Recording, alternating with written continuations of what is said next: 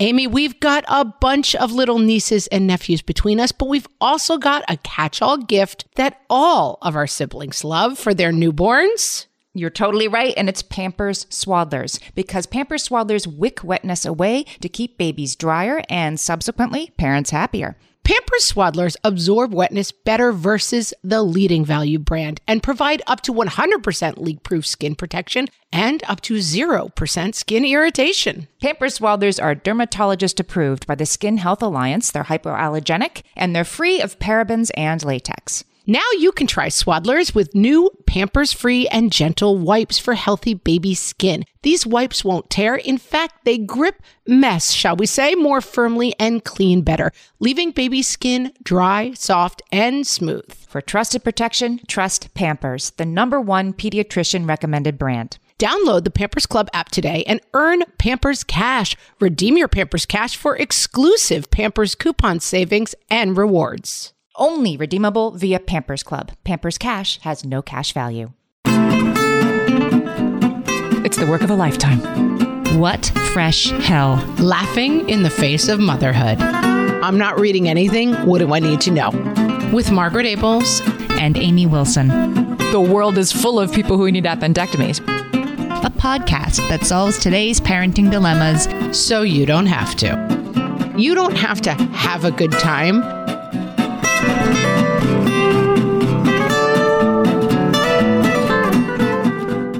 Hey, everybody. Welcome to What Fresh Hell, Laughing in the Face of Motherhood. This is Amy. And this is Margaret. And Amy, we're looking back. Is that Mr. Cotter? You're repurposing Mr. Cotter? Welcome back, Cotter. Yeah. Back in my day. I kind of didn't know where I was going with that. I thought you might let me sail, but you called me out on it, which is fine. That's what you're here to do, Amy. Call me out on things. You know, I wasn't calling you out. I just was clarifying the Old Deluxe alert in particular that we were referring to. I started singing and I thought something would be there, and then I kind of had nothing. But anyway, we are looking back. It's our year in review, Amy. We're looking back at the highs, the lows, the good, the bads, the happies, the sads. We're going to talk about some of our favorite episodes in the last year. And if you look in the show notes, wherever you're listening right now, there's a link to a Spotify playlist. So they're all in one place. Love it. I cannot believe this year's over. Can we just take a moment for my Old Deluxe need to be like, where did the year go, Amy? You know, I was just saying, I got my hair cut yesterday and I was talking to the woman who cuts my hair about 2020 was slow. 2020 was the slowest year ever. And 2021 was impossibly fast. I was recently trying to write something down and I wrote 2020 and I said, well, it's the beginning of the year. I'm still not used to it. And then I realized it was November. Like it really just was the year that wasn't. Yes, it was. Looking back on January 2021, it's hard to even remember now that we were still in high pandemic. January, at least in the New York City area, was when people had a holiday break and then they're like, you know what, just don't send them back. Just keep them home for 2 weeks. You know what, make it 3 weeks. Remember? It was the holiday break that... Oh, I don't think we did that. Much like having small children, I believe my mind protects itself by just dumping all of this information out. I'm like, home with the kids? I guess I was for 9 months, but I don't really remember it. I was 7 centimeters and then I was 10 centimeters and then the baby was born. I don't really remember. It's amazing. Then there was a baby. It was really no problem at all. Yeah. What I remember from the beginning of the year for myself outside of the podcast was my dad is in his 80s and like I spent a lot of January, and Amy, I believe you were even worse than me, like monitoring the vaccine sites and like refreshing and trying to figure out. My dad at some point, he lives down in Florida, ended up like on a lawn chair at 3 a.m., like sleeping in a parking lot with a bunch of other older folk in a line. And finally, he was in his little lawn chair from 3 to 4 a.m. And at 4 a.m., someone said, there's 1,500 people in line and 600 shots. So you might as well go home. Like they stopped people after 600. And then it was kind of the thing where you got kind of really into that world of like vaccine. And then 10 days later, it was totally fine. And there were a million appointments. And that's kind of a funny thing to look back on. Or like 4 months later. But yeah, I eventually had to make peace with that. I was just going to keep doing it because I was almost in enjoying it in a crazy, twisted way to try to find that elusive golden ticket of an appointment.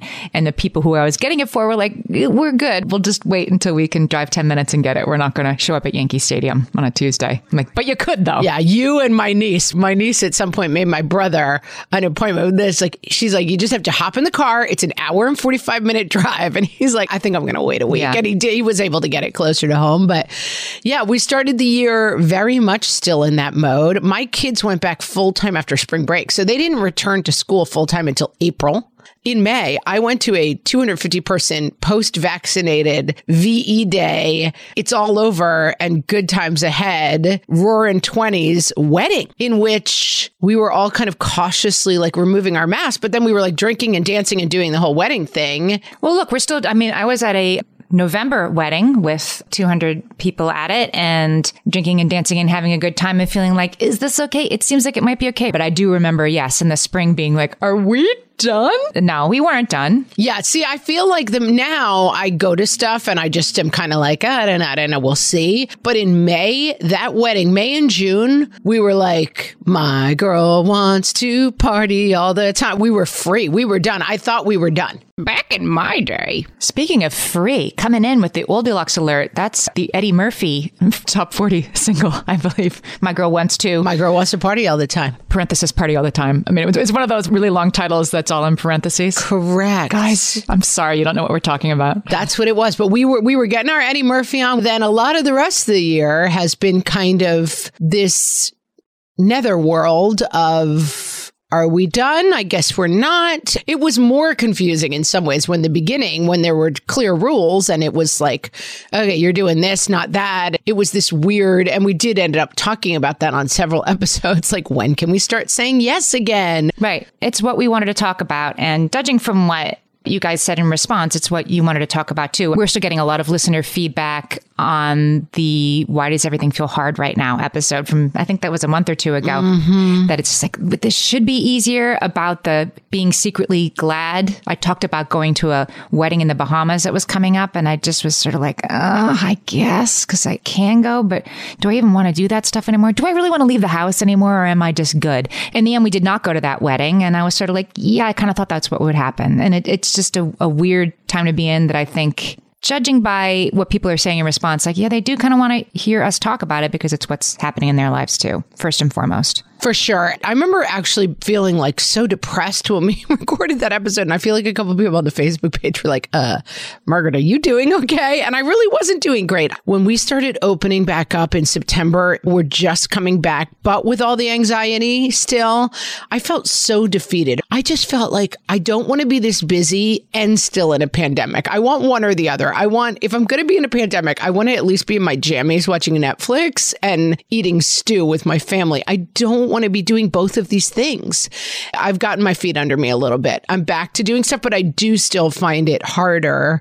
I'm definitely feeling less absolutely defeated by the idea of having to do things. We're deconditioned. It's going to take some time. They say something like it takes 9 months to put the baby weight on. And so, give yourself grace for 9 months. It's going to take a long time for it to come back off. And I don't mean that to sound judgy, like you need to lose it within 9 months or you need to lose your baby weight at all. I don't know. But it's just give yourself time. Spoiler alert. Some of us lose it never and live entirely happy lives. Just throwing that out there. That's right. The only other time I've gotten sort of grace around that message of you're gaining too much weight or shouldn't you have lost that weight by now is it takes a long time to put it on. It'll take a long time to come off. Similarly, the pandemic, it's going to roll off very slowly. It's not going to shut off clearly, or it would have by now. Yeah. We think with so many things that there's a door that we're going to walk through to freedom, or there's going to be the VE Day party in Times Square with the nurse and the sailor, and it's going to be amazing and freeing. And we're just never going to get that experience. It's just going to be this kind of strange. I heard somebody describe it as the hammer and the dance, like you dance out and then the hammer comes down.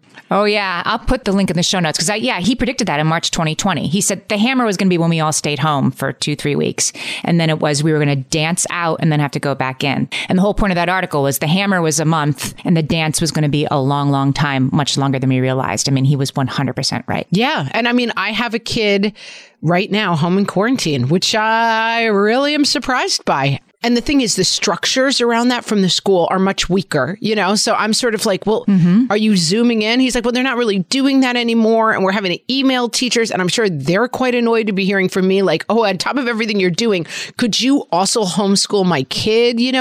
They don't want to do it. We don't want to do it. And it's kind of like the balloon is so saggy right now in terms of like, I don't know. We're just not really, it's just everybody's just kind of like, wah, wah. But not here, but not on the What Fresh Hell podcast. Not here. No, we're jolly as heck around here, guys. I think we should take a break. When we come back, let's talk about some of our favorite, funniest, silliest episodes from the last year.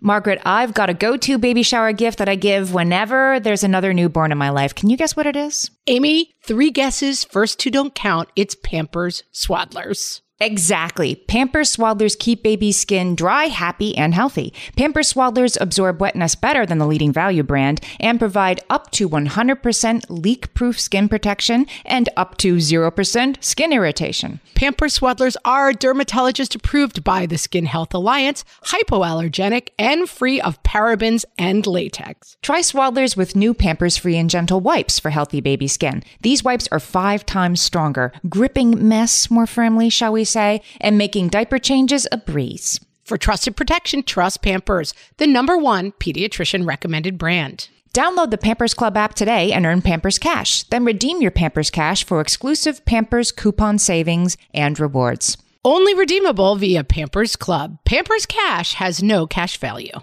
Amy, you know me well enough to know that my daily power breakfast is toast with peanut butter on top. Toast with peanut butter. It's also, by the way, one of my favorite power breakfasts. So we agree on that thing. We were recently together and we shared some toast with peanut butter. And I'm going to tell you, we used Hero bread. It adds even more protein and fiber to that combo without adding any more sugar. Hero bread has remade the carby, empty calorie bread products into versions that include no net carbs, 0 gram sugar, and fewer calories, plus more protein and fiber, while still being super fluffy and delicious. I was not sure that particular combination was going to be possible, but Hero Bread has figured it out. Yeah, this is one I'm glad they let us try. It's like, it really tastes good. I've been trying to add more protein to my diet, and I would have thought that a hamburger rolls was not the place to do that, Amy.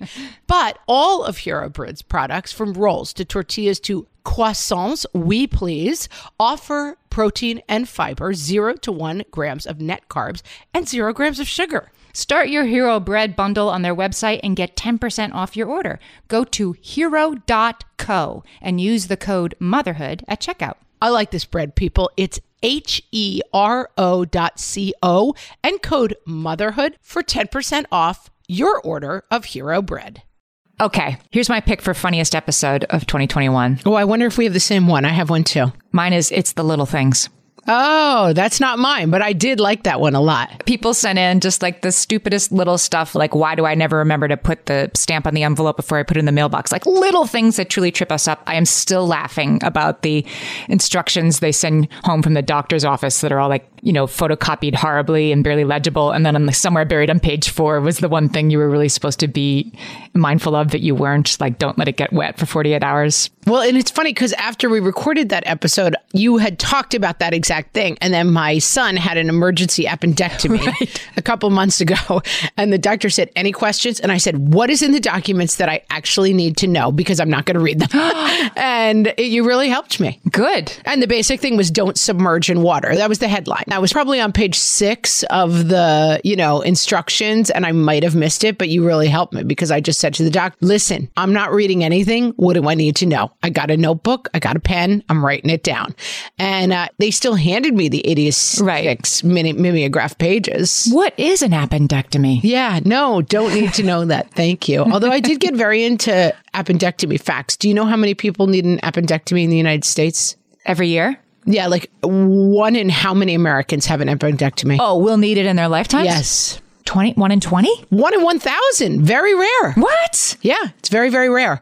See that? Yeah, 1 in 1,000 Americans. I know a grown-up who just had to get an emergency appendectomy like on Thanksgiving Day. And between that and your son, I was like, the world is full of people who need appendectomies. But see, we know that person in common because I saw them on Facebook and I said, oh, an appendectomy. Yeah. Right. Because you probably know several people who've had them, but you know several thousand people. You know, it's just much rarer than I thought. See that? Science. My favorite episode was, okay, we annoy ourselves also. Right. Although I'm slightly ruining the fact that we did not call that episode, okay, I'm the monster, because that's really what it was about. It was about, because we've done What Kind of Monster and talked about the crimes that everyone commits in our lives.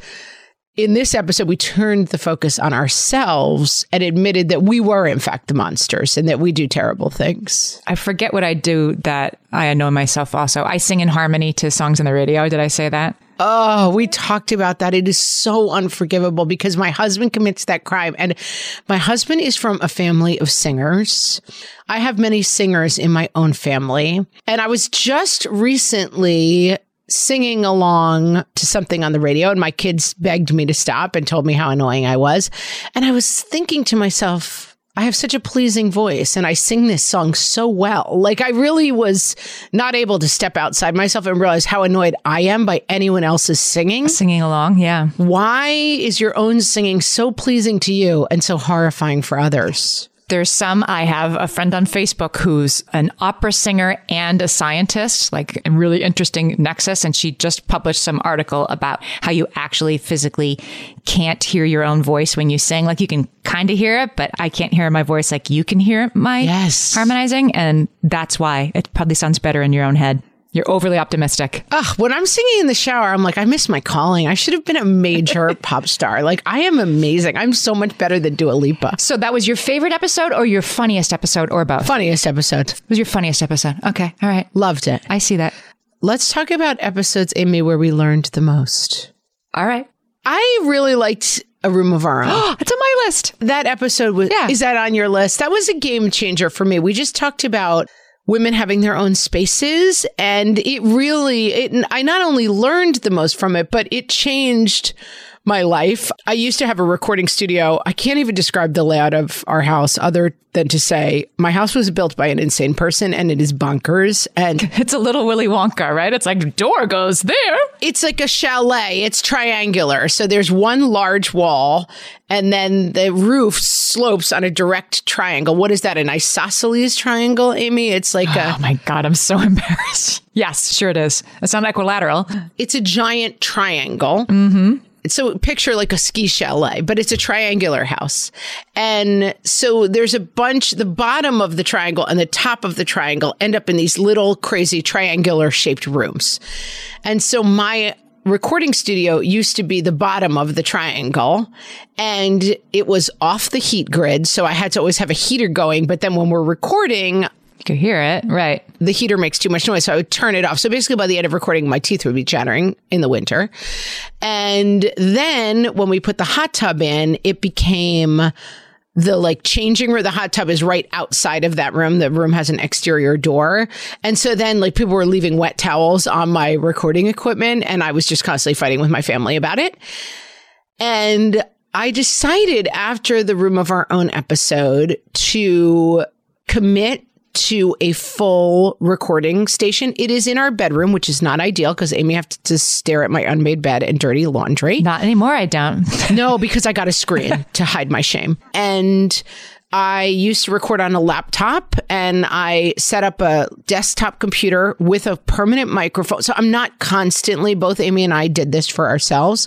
And I'm not constantly, we used to always start recording with like, oh, let me plug my mic in. Hold on. Someone borrowed my laptop. Now I've got to reset. Well, I'll be right back. I just set up a space that said, I'm serious about my work. No one else is allowed to touch it. This is my space. It's a tiny corner of my bedroom, but it makes me feel good. And I really enjoyed the conversation on that episode. And I really enjoyed the takeaways. And I enjoyed the life change that it ushered in. Yeah, I learned a lot from that. From just sort of exploring, why do I let the kitchen table be where I do my work when, especially during the pandemic, for my 3 kids and my spouse, there were dedicated areas that were just for them with a door that could close, do not disturb, and I was the only one without it. And let me be clear, there were dedicated areas that you established and helped them set up and made sure. Oh, sure. And if you had not, it would have been, Mom, I can't this because this, like, you did all the work to carve out the space for everyone in your family, and then you skipped the part where you carved space out for yourself. That's right. And you really only discover it now that, one, I have carved out space for myself. This is mine and don't touch it. But also as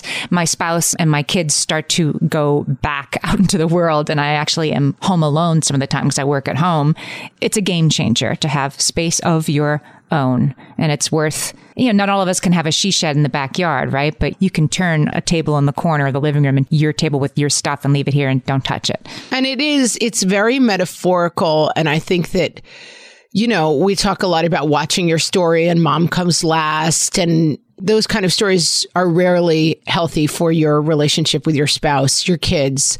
But it's a lovely way to fight that story in a really tangible way. Like, listen, this is my sewing space and sewing is important to me. And we're not going to make it so that you have a tool shed and a home office and everything you need. And my sewing stuff has to all get dragged out when I want to make something. Like, I want a space of my own. And it's Ma's China Shepherdess. Like, I want one thing that is mine, because your body's not your own and your house is not your own and your room is not your own. And so to have a space that is your own is very psychologically fulfilling. Go get it in 2022. I did mine and I'm very happy with a space of my own. If you don't already, yeah. No, I am seriously. I had that one down as one of the 2 episodes I learned the most from. And the other one was the fresh take we did with Michaeline Duclef. So she wrote a book called Hunt, Gather, Parent, and we interviewed her earlier this year. And even though my kids aren't little, a lot of the advice in her book is for parents of smaller kids. And she is the parent of a young child. I think her daughter, Rosie, was only about 1.5 when she wrote the book and did much of the research.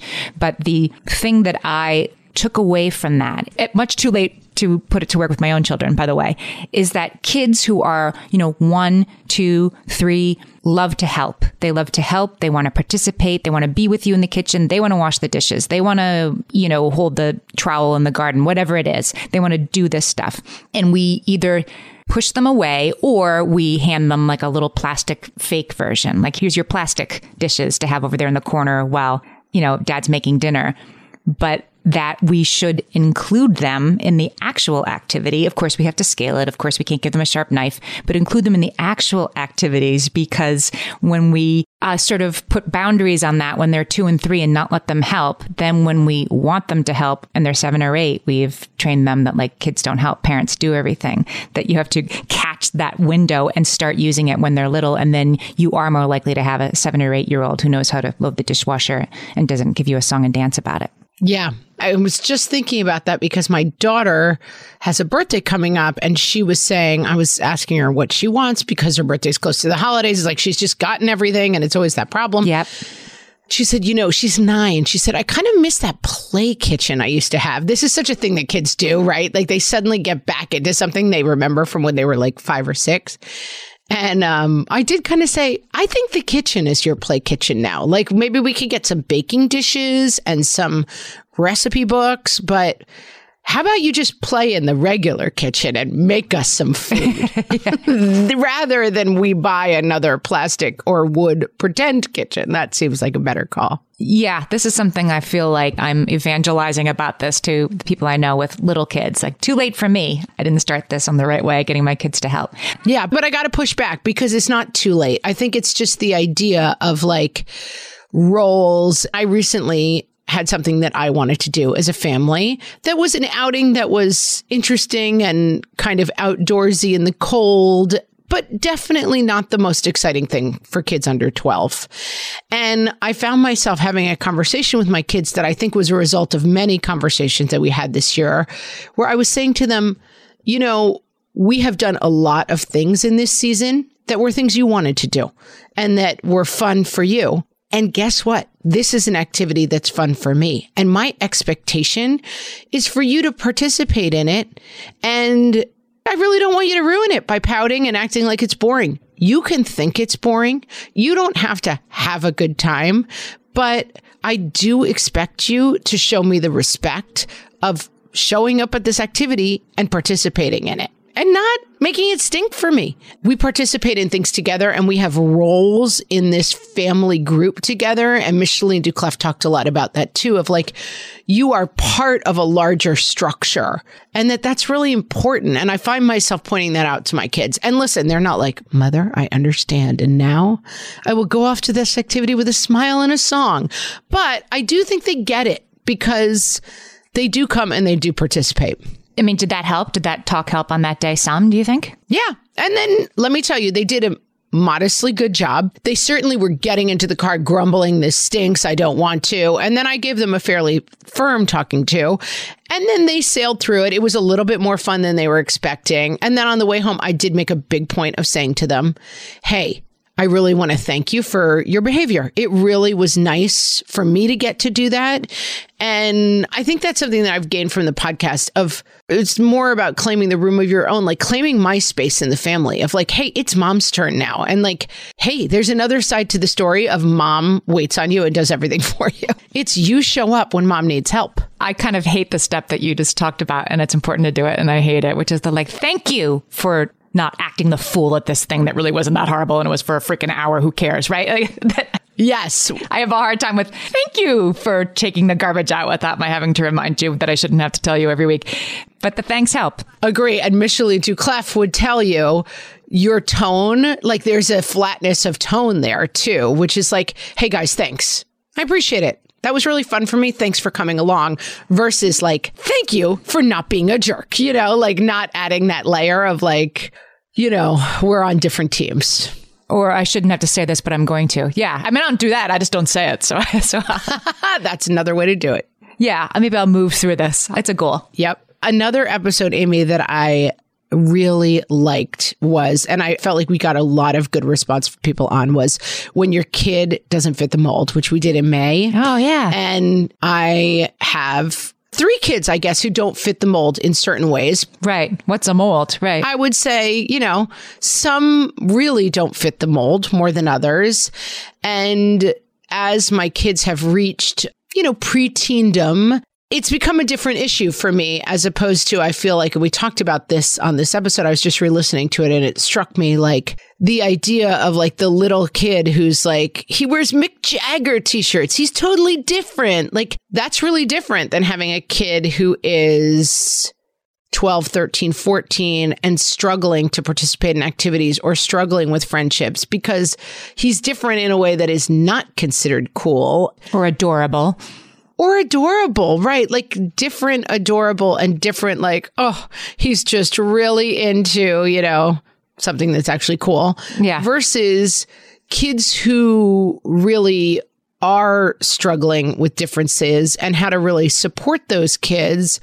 And also talking about how to support our fellow moms who have kids that maybe don't fit the mold. Yeah. And then it's easy to say like, well, who wants to fit the mold? Breaking the mold is what's really important. But when you're deep in it, those kind of aphorisms are just not that helpful. Yeah. And how to separate out, like if your kid has a peer who's not fitting the mold, right? Who is displaying some behavior that makes it hard for them to fit in with their peers. And maybe it isn't that the whole rest of the third grade is being terrible bullies. Maybe it is that this kid does pick fights or does things to alienate themselves and has pain through that and wouldn't be doing that if they could do better. And then there's the parent who's dealing with the pain of that and who doesn't really deserve to be alienated in the same way because her kid is picking fights in the playground. She is doing her best. You see what I'm saying? It's hard. Absolutely. And another thing that you talked a lot about in that episode, which is so crucial, is making a distinction between what is hard for your kid and what is hard for you. So like a kid who maybe isn't super social, but is really happy drawing in their room. Is it you who is layering on top of that? Oh, but the most important thing in the world is having friends and therefore trying to like shove your kid into some mold that you think is the right mold. Yep. So challenging. And that's a conversation that we'll all be having throughout our lives with our kids is like, there are things you know best, but there are ways that your kid is, and parenting the child you have as opposed to knowing what's best for your child in some abstract way. Amy, it's challenging. It's the work of a lifetime. We'll be right back. Margaret, I've been at the research again, looking into metabolic health and, more importantly, metabolic flexibility, which turns out is the key to improved energy levels, better sleep, better fitness, all the things. And I found out about all this because we got a chance to try Lumen, the first handheld device that helps you manage your metabolic health. Lumen works when you breathe into it. If you do that first thing in the morning or after a workout, Lumen measures your metabolism by measuring the amount of carbon dioxide in your breath. It's science, people. That lets you see exactly what's going on in your body in real time. Then you use Lumen's app to get tailored guidance to improve your sleep, your nutrition, even stress management. If you're interested in figuring out the effects of different sorts of foods on your body, Lumen is a really cool way to see what's actually happening as your body burns different fuel sources. If you want to take the next step in improving your health, go to lumen.me and use FRESH to get $100 off your Lumen. That is LUMEN.ME. Lumen.me, and use the code FRESH at checkout for $100 off. Thank you, Lumen, for sponsoring this episode. Oh, hey, everybody. It's us, Blair and Molly, your old pals from Toddler Purgatory. Two moms who are also actors, who are also creative beings, who sometimes feel stuck. And now we're back with a whole new podcast about unsticking it, launching in January. What happens when life gets in the way of our creativity instead of nourishing it? We talk to all sorts of guests about how to break through the mucky, gluey, sticky wall that can get between you and your creativity. We hear about their journeys, their successes, their challenges, and even their bougie coffee shop orders. So, join us, won't you, as we deep dive into how to unstick ourselves from the life gunk that can get in the way of our creative freedom. Get out of there, life gunk. Let us help you get back to your best creative self. Look for Unsticking It with Blair and Molly. Wherever you listen to podcasts, starting in January. Unsticking It with Blair and Molly. Because sometimes life sucks. Unsticking it. Hello. Hi. Hello. Hi. Can I ask you a couple of questions? Yeah? What is a New Year's resolution? You could say I am going to try to spend my money less in the new year. I am going to try to eat less of this one food because I eat too much of it in the new year. It's like a promise that you make at the beginning of the year that you're going to do for the whole year. And do they work? Most of the time, no. Why not? Because people are very forgetful. Do you think I need to have a New Year's resolution? Yes. What do you think my New Year's resolution should be? To try to not yell at the kids when you're grumpy. Not yell at the kids when I'm grumpy. Yeah. What about yelling at the kids when I'm in a good mood? Don't do that either. Just no yelling at the kids at all. Yeah. Do you have any New Year's resolutions? No. You're just not making them. Yeah. Nothing you could improve on, nothing you could get better on. I mean, I could get better at some things, but no. May I make a suggestion for your New Year's resolution? Okay, what is it? Clean your room a little bit more often. Mom. Just a suggestion. Goodbye. Thank you.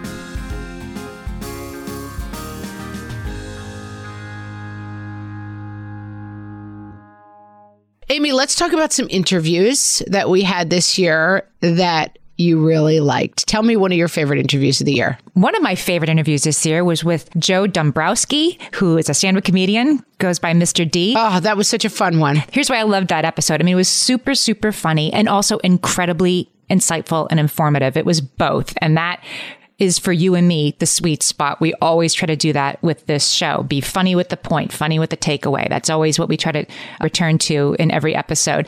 And I thought it was he was so enjoyable to listen to, but we really got into some insights on these 5-year-olds who are returning to the classroom after, spending a large part of their formative years of their childhood not with their peers, and how it really stuck with me how there's usually that one kid in the class who, when they're tagged it in the playground's like, I don't want to play.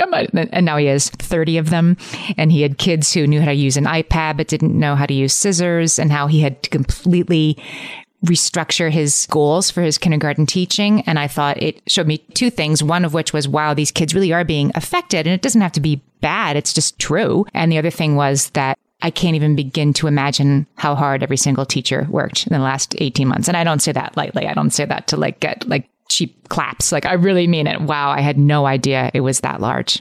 He's Mr. D times 3 across social media. If you don't know him, check him out. Right. Reminds me of another interview with Tiffany Jenkins of Juggling the Jenkins that we did. Yes. Similarly, such a funny person. You almost certainly know Juggling the Jenkins. She's so funny on video.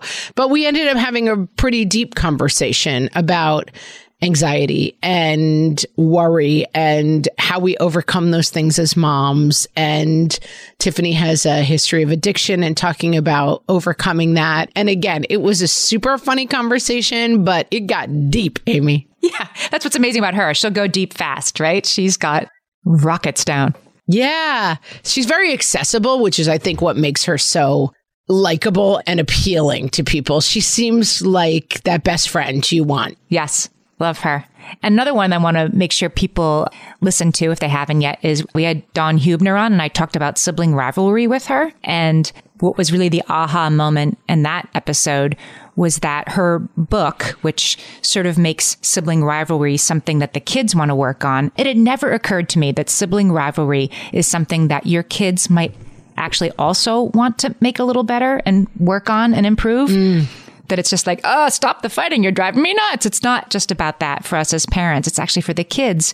How do you improve your relationships with each other? That they actually do want that. And there are ways they can do that. And I just thought she was so clear cut. And I gave her a couple of examples from my own life and found out that, of course, I was doing it 150% the wrong way. And I need some more do-overs. That's why we have guests on the podcast, to explain that we're doing things 150% the wrong way. Yeah, I'm okay to get a course correction. It's awesome. A guest way back in January, we had Myrna Valerio on. She's a runner. Oh, yeah. And she's kind of all over on social media, really talking about the joy that's available to you in pursuing fitness. And it's something that I have struggled with my whole life in terms of I don't want to exercise, but I want to look good in a bathing suit. And it's been a long process for me of detangling those two things, that the tangible results of exercising and being active are completely separate from weight and what I look like. And I really enjoyed talking to Myrna about that. I mean, I've made a lot of progress. We have an old episode, if you want to listen to it, not from this year, called Let's Not Care What We Weigh. And it really is important to me to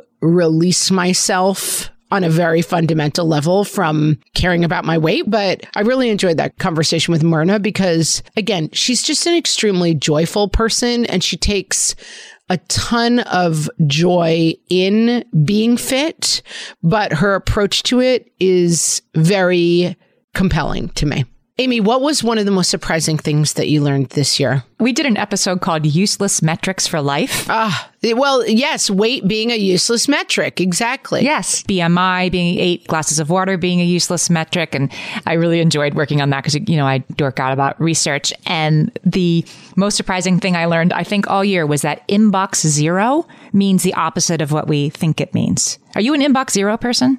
That means that you have to have 0 messages in your inbox. It actually means the opposite of that, but that's what we think it means. I'm a back to 1 inbox 0. When I'm on a flight, I like to get my inbox to 0. Yes. I might get there once a year, but I thought I was right now I have about 200 messages in my inbox, some of which I'm aware are there. Oh, that's nothing. I'm going to look, but I bet I have 1,500. I have 1,104. Okay. All right. Merlin Mann, who invented this term, didn't mean that you should be answering every email in your inbox and not have any emails in your inbox. He meant that your email inbox is the least important place for you to be spending your time, and you need to get to the point where you're spending 0 time there during the workday.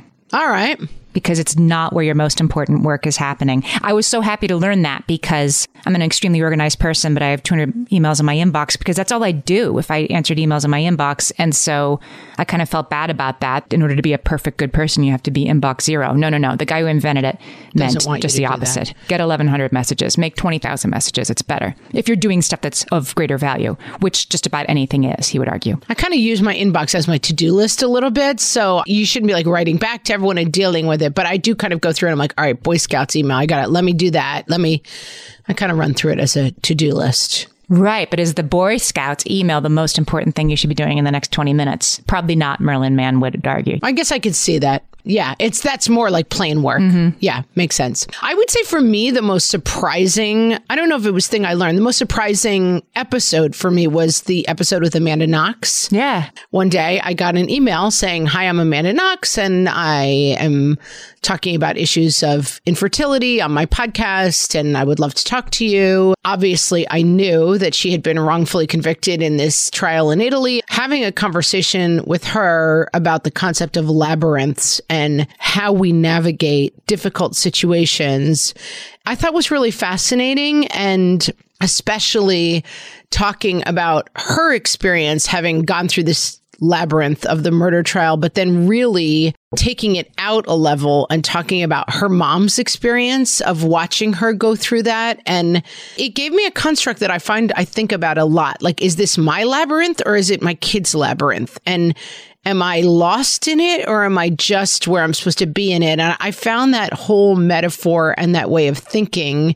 And I think the fact that her story was so extraordinary and difficult and outsized that it made that metaphor really resonant to me, that like I'm in a smaller labyrinth, but it's still the same basic experience. We do, when we have guests on the show, we always, prepare. We talk about what kind of questions we're going to ask them. We put together an outline. And that was one where what we thought we were going to talk to her about was very much not what we talked about. And it was definitely a lesson. And let's just see where conversation goes. She was so transparent in that interview. And we never thought that we were going to get to talking about how her mom felt when she was in jail and was maybe never going to get out. We couldn't have predicted that. Yes. And that ended up being the crux of the interview for us. And I was so moved by that interview and so glad that we did it. And I definitely learned the lesson from that of not nailing everything down ahead of time so carefully and seeing where conversations go, because we could not have predicted where that went. I agree. And I think, I love Humans of New York, the Facebook page. She takes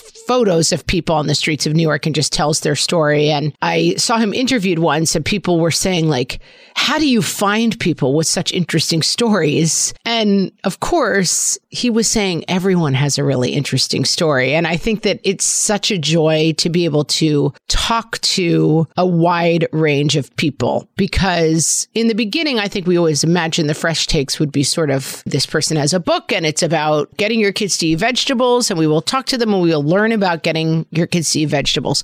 And we certainly have people.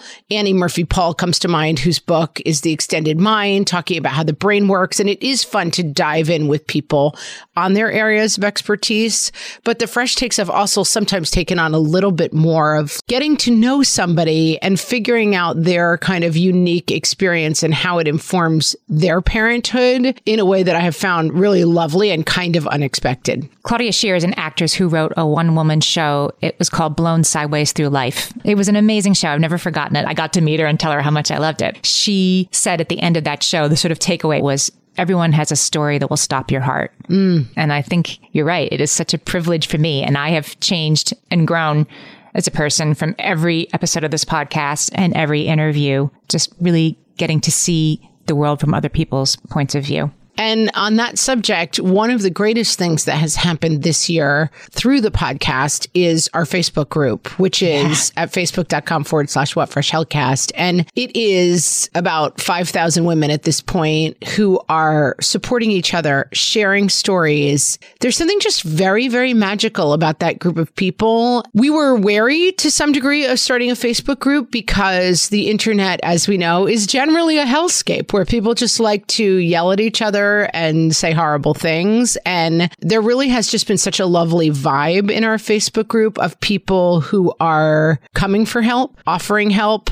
being hilarious, offering support, offering funny anecdotes, giving us amazing ideas for the podcast. I bet 30% of the podcast episodes that we have done this year were because people said, hey, I'm interested in talking about this on the Facebook group. You're right. So that's really a highlight of my year, looking back and seeing the community that has grown up there and how people are communicating. And keep it up. Nobody come in there and be jerky because it's going really well. Yeah. You had to go and say something, right? I know. Just like, come on, everybody be nice. And even when every once in a while, like there's a little bit of a rogue thing that goes on. And I feel like even then people are like, okay, we respect you, but that's not quite how we do it here. Listen, it could tip into absolute chaos at any time because it is the internet. But so far, so good. And a huge salute to you guys for creating that amazing space. And Amy, thanks for another great year of the What Fresh Hell podcast. Yeah. I can't believe it. Another year comes to a close. This was the best one yet, though. And I'm not just saying that. It really was. 2022. I think we can beat it, Amy. It's going to be even better. Thank you so much for listening. If you would like to help us find new listeners in 2022, just tell people you know about the podcast, help us spread the word, and leave a rating or review because that is the best way for new people to discover the show. You know, it would be so easy to do. Take the Spotify playlist that is in the show notes of this episode, and that makes it super easy to share on Instagram. Send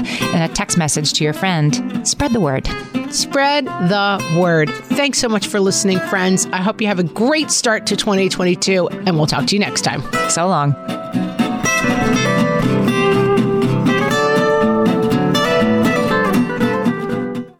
Hey there, I'm Debbie Reber, the founder of Tilt Parenting and the author of the book Differently Wired. The mission of Tilt is to change the way neurodivergence, whether that's having a learning disability, having ADHD, being gifted, autistic, or some combination of all of the above, is perceived and experienced so differently wired kids and the parents like us raising them can truly thrive. On the Tilt Parenting podcast, I get to talk with authors, therapists, educators, and parenting experts who are committed to this mission. I ask the questions my listeners are most curious about when it comes to supporting our kids. And in turn, my guests share strategies for challenges, out-of-the-box ideas for navigating school, best practices for therapies, tips for advocating, and so many thoughtful insights on what it really takes to help our kids grow up feeling seen and respected so they can create awesome lives for themselves. I know that raising a differently wired kid can feel overwhelming and isolating, but I promise you, you are not alone, and it can feel so much better. If you're on this parenting journey, come listen to Tilt Parenting. Together, we can shift this paradigm and show up for our exceptional kids with hope, possibility, and joy. Margaret, it's an exciting news day. An exciting news day indeed, Amy. A few years ago, we launched our first spin-off podcast, Toddler Purgatory, hosted by the hilarious Blair Brooks and Molly Lloyd. And guess what? Now Blair and Molly are back with their all-new podcast, Unsticking It. You know Blair and Molly as two busy moms and actors, and somewhere between potty training and the pandemic, they both felt like they lost their creative kaboom. In their new podcast, Unsticking It, they are going to talk about how all of us can get back to what lights us up after motherhood. Amy, I need this. Me too. And Blair and Molly will be talking to fellow imaginative minds. We're talking actors, artists, and creators of all kinds about how we can all unstick ourselves from whatever muck we're stuck in. Follow, subscribe, and listen to Unsticking It wherever you get your podcasts. That's Unsticking It with Blair and Molly, because sometimes life stucks.